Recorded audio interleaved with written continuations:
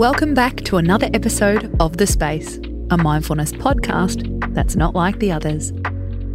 How do you follow up an epic weekend? You know the feeling. Last weekend was exceptional. Everything went your way.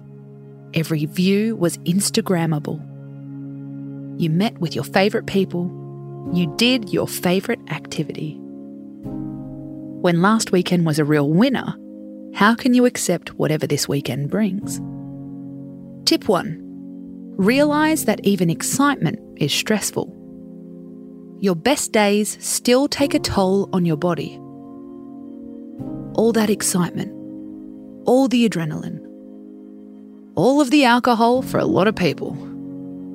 It's important to have fine times to balance out the fabulous. Do we really wish it could be Christmas every day? Unlikely. Tip 2. Look back together.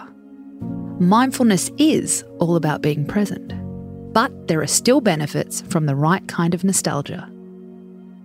Research shows looking back on a past experience can make us feel connected. It can also combat loneliness. Think of it as a group activity. Instead of sitting on your bed alone, dwelling, give a friend a call. Recap last week's endeavours. Tip 3. What do you always have to be grateful for?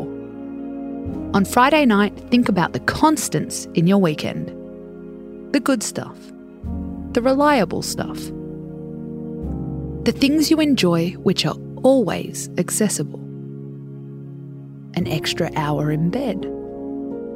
Having lunch with your partner. Fresh sheets on your bed. 0 emails to answer. Be grateful for the upside of every weekend, whether it's an epic one or not. I'm Casey Donovan, and this is The Space.